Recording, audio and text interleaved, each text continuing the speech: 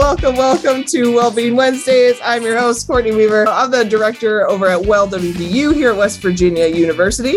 With me today is Cinna King. She is a registered dietitian with WVU Dining Services. And it's funny because she's been a guest before, but you all never heard that episode because we had Zoom issues. And so we refer to it as the lost episode, and it was a good one. It might have been the best one we've ever done. I want to welcome Cinna. And Cinna, for those who are unfamiliar with what a registered dietitian does and what services you offer to the university, can you give them a quick overview of what you've got going on? Yeah, sure. So a lot of students don't know. When I talk to them, they say, I didn't know I had an opportunity for a free resource. So all students on campus have an opportunity to meet with me, and it is a free resource. And there, if you go to WVU Dining Services, there is actually a form you fill out to reach out to me. And then I say, hey, when can we meet? And then we can talk all things nutrition.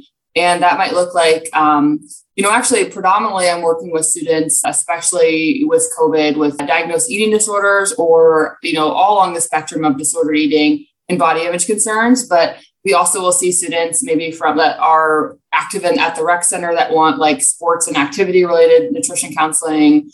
I do a lot of allergy related counseling, gut health questions, specifically like IBS. A lot of students will reach out related to that. And so, or if you don't have a diagnosis and you're like, I just want to chat, I'm here for that also.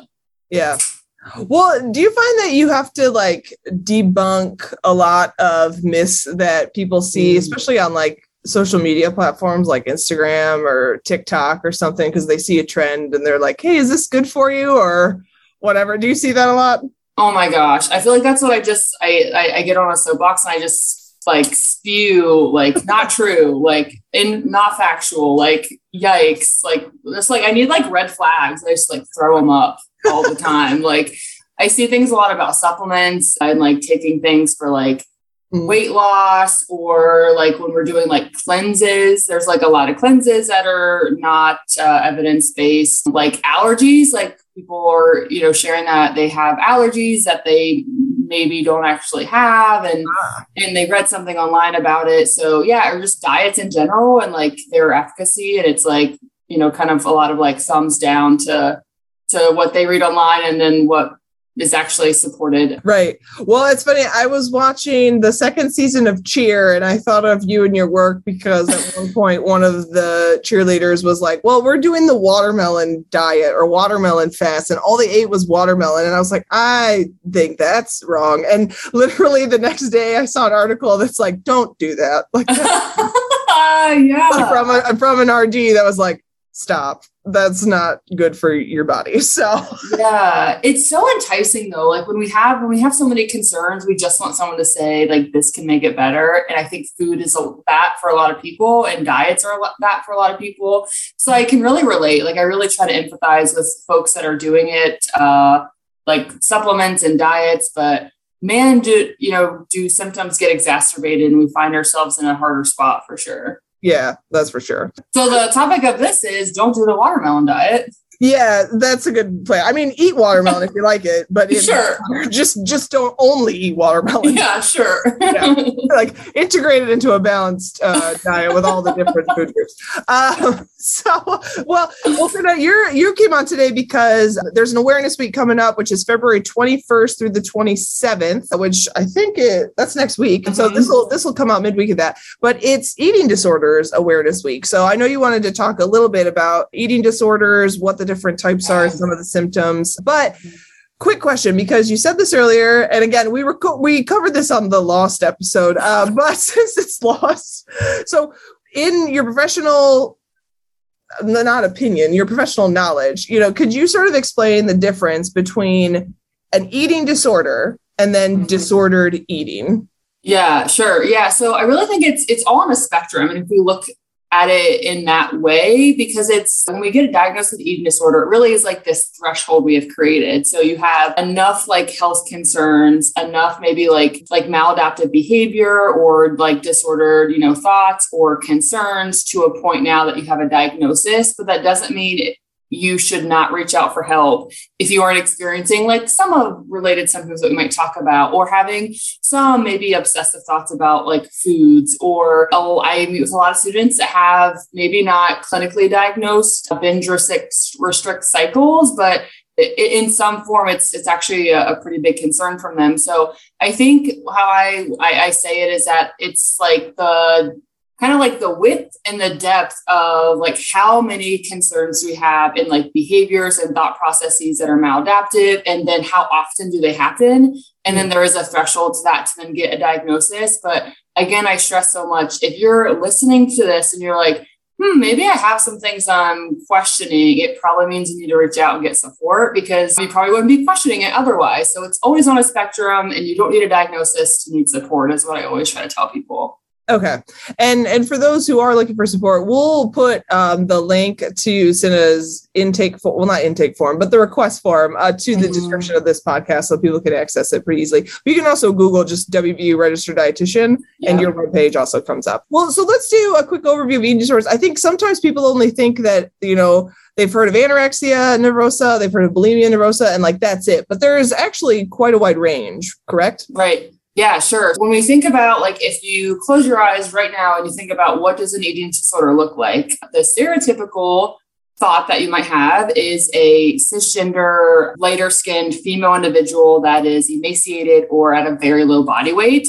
And that's our kind of like societal perception. But for example, anorexia nervosa makes up only 3% of all eating disorder diagnoses. So that is an inaccurate depiction of actually like what's taking place in terms of like all the eating disorders. So binge eating disorder actually makes up almost half of eating disorder diagnoses. So like 47%. And then we have like other specified feeding and eating disorders are making up about 38%. And then bulimia nervosa makes up about 12%. But we have other things to consider. We were talking offline, Courtney, about orthorexia. It is not an official diagnosis. However, it's something that we're seeing pretty prevalent as it relates to kind of our trends in society. Essentially, people just becoming really fixated on healthy eating, that they're actually causing a lot of damage to their well-being. So I think we can get into statistics about like how many people are getting diagnosed with anorexia. And while it's absolutely a concern, I do want to normalize that there's so many other eating disorders that aren't depicted in the media that people can have that they really need a lot of support on. Yeah. And for those who are interested in learning more about eating disorders in general, there is a national organization. It's the National Eating Disorders Association. They are actually the folks who sponsor the Eating Disorders Awareness Week, but they have a lot of great information on their website, and we'll link to them as well. So Cinna, what can cause an eating disorder? Is it just like one thing, or is it many factors? Sure. Yeah. So it's definitely 100% many factors. And like, we have to consider someone's environment. We have to consider social media. We have to consider genetics, because that's a huge portion of this. We have to consider someone's socioeconomic status, because we know those with lower socioeconomic status actually increase their risk of bulimia and binge eating disorder related symptoms. And so it's all of it. So the question is it one thing? And it's so many things. And another one that comes to mind is history of dieting. So someone that has a long history of dieting has an increased risk of an eating disorder. I think the numbers, are like 30% of dieters were actually progressing to disorder eating. And then of that number, about half of those could be diagnosed with eating disorder. So even dieting alone, like you following a cleanse or a diet that you've seen online or on social media, that's actually increasing your risk. So yeah. Okay. Keep seeing, I feel like diets, those fad diets, they come and go. It used to be the Atkins diet, then it was South Beach and all those low carb kind of lifestyle. Now it's like keto, which I'm to be honest, I don't really understand what it is. So like, it's kind of a lot. So what are some of the warning signs of an eating disorder? Yeah. So if we're looking at like potentially, we can start with like emotional or behavioral. That might look like someone's like attitudes or thoughts around their weight. So if someone is thinking that it's essential for their health to lose weight, they might actually start a diet. So we're seeing like the progression of a thought pattern is actually impacting someone's behavior. So we see a lot of the behaviors. We might see someone dieting, trying to lose weight, controlling their food intake, but it really is probably stemming more from like some cognitive and emotional kind of things that are happening. So it might look like someone's really preoccupied with their weight. They talk about it frequently, or they're thinking about it constantly. They're thinking about food when they're going to get their next, meal, or the calories, or counting macros. They might refuse certain foods. They might appear really uncomfortable or have a lot of anxiety around foods that they've deemed maybe like good or bad. Food rituals. So something that comes to mind is, someone that has to like cook it or prepare it a certain way, or be in a certain spot to be able to consume that food, whether it's, they can only consume food privately, or whatever that might look like. And then a couple other like more related to like cognitive symptoms might be just a lot of concern, anxiety, and preoccupation with either your body size, the shape of your body, your food, or thinking about needing to lose weight and maybe constantly assessing that. So I think that's more of like a lot of like emotional and behavior warning signs, but some physical that we might not see someone, like we're not seeing them really uncomfortable around food, but we might notice when when they're seeing a physician and they get labs done, they have abnormal labs, and that can be related to an eating disorder. We might notice someone's having difficulty concentrating, or their academics have plummeted, and that can be related to some of those cognitive and behavioral symptoms. Sleeping problems can also be one. Even like dental problems for someone that is potentially like purging, dry skin, hair, and brittle nails. Even losing your hair could be a sign. Muscle weakness and just extreme tiredness from not maybe getting enough or purging in some type of way. And then another one, like for wound healing. So let's say you got like a scrape or something, you bumped your knee and you're having issues with like just general wound healing, or maybe you're getting sick a lot. So like, that eating disorders are related to poor immune system functioning, and that's going to cause you to likely feel pretty unwell most of the time. Yeah.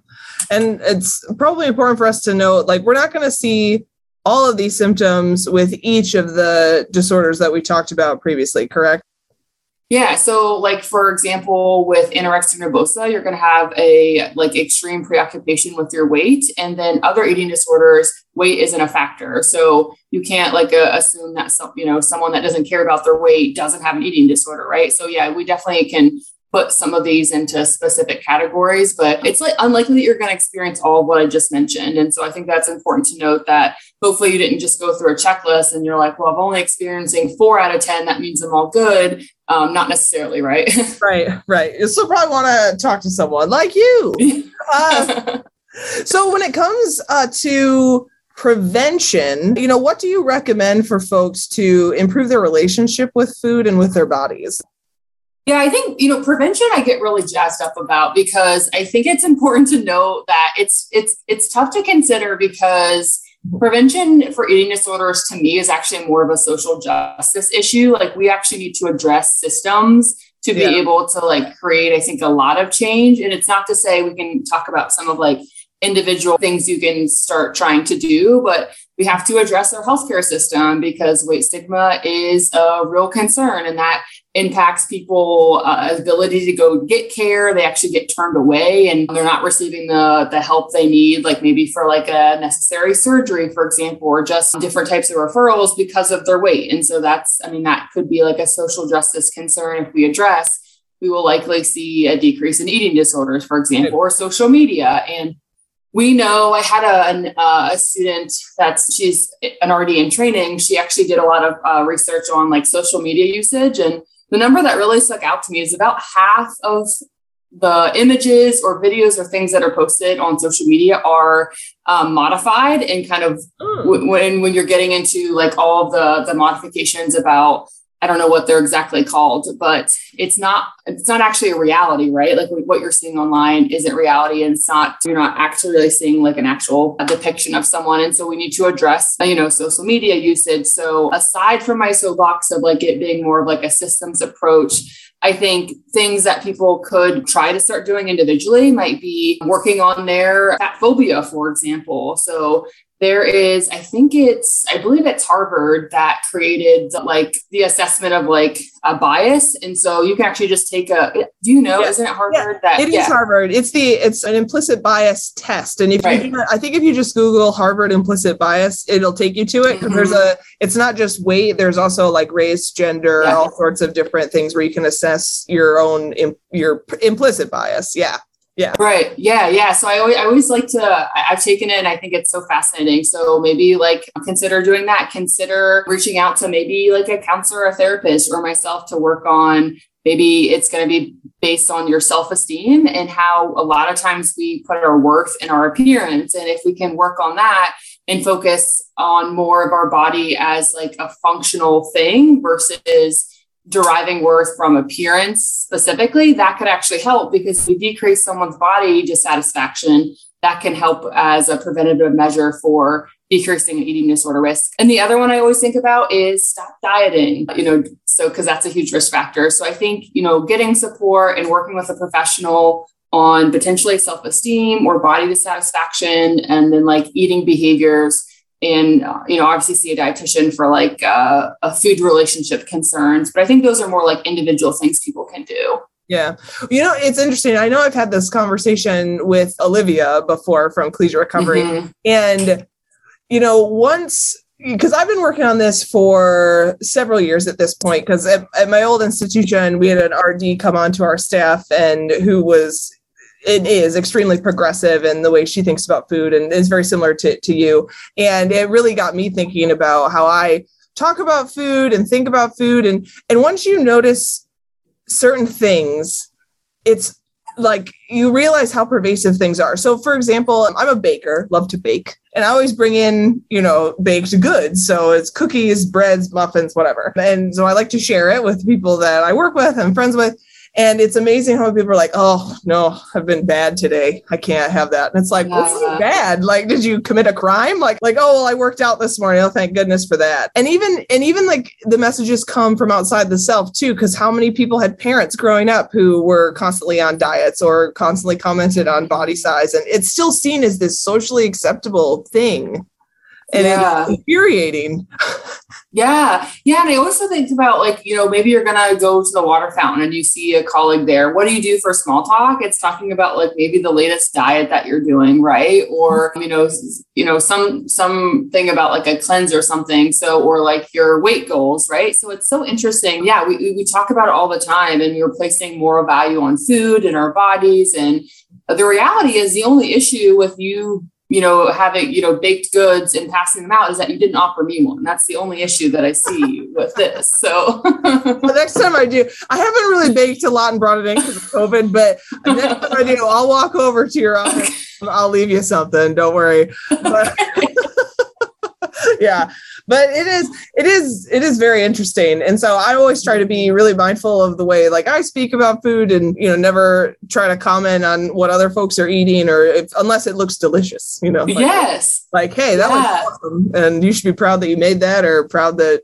you're, I don't know, eating it, I guess. But it's just, so I encourage everyone to maybe think about how you speak about food and sort of reevaluate, is that the best for you and your mental health and other people's mental health? It's been an interesting journey, and it continues, because the way we talk about, anything shifts and changes. Yeah. And the only thing I would add to that too is, maybe put a pause on the comments you might make about what someone's eating, and definitely put a pause on commenting on someone's weight.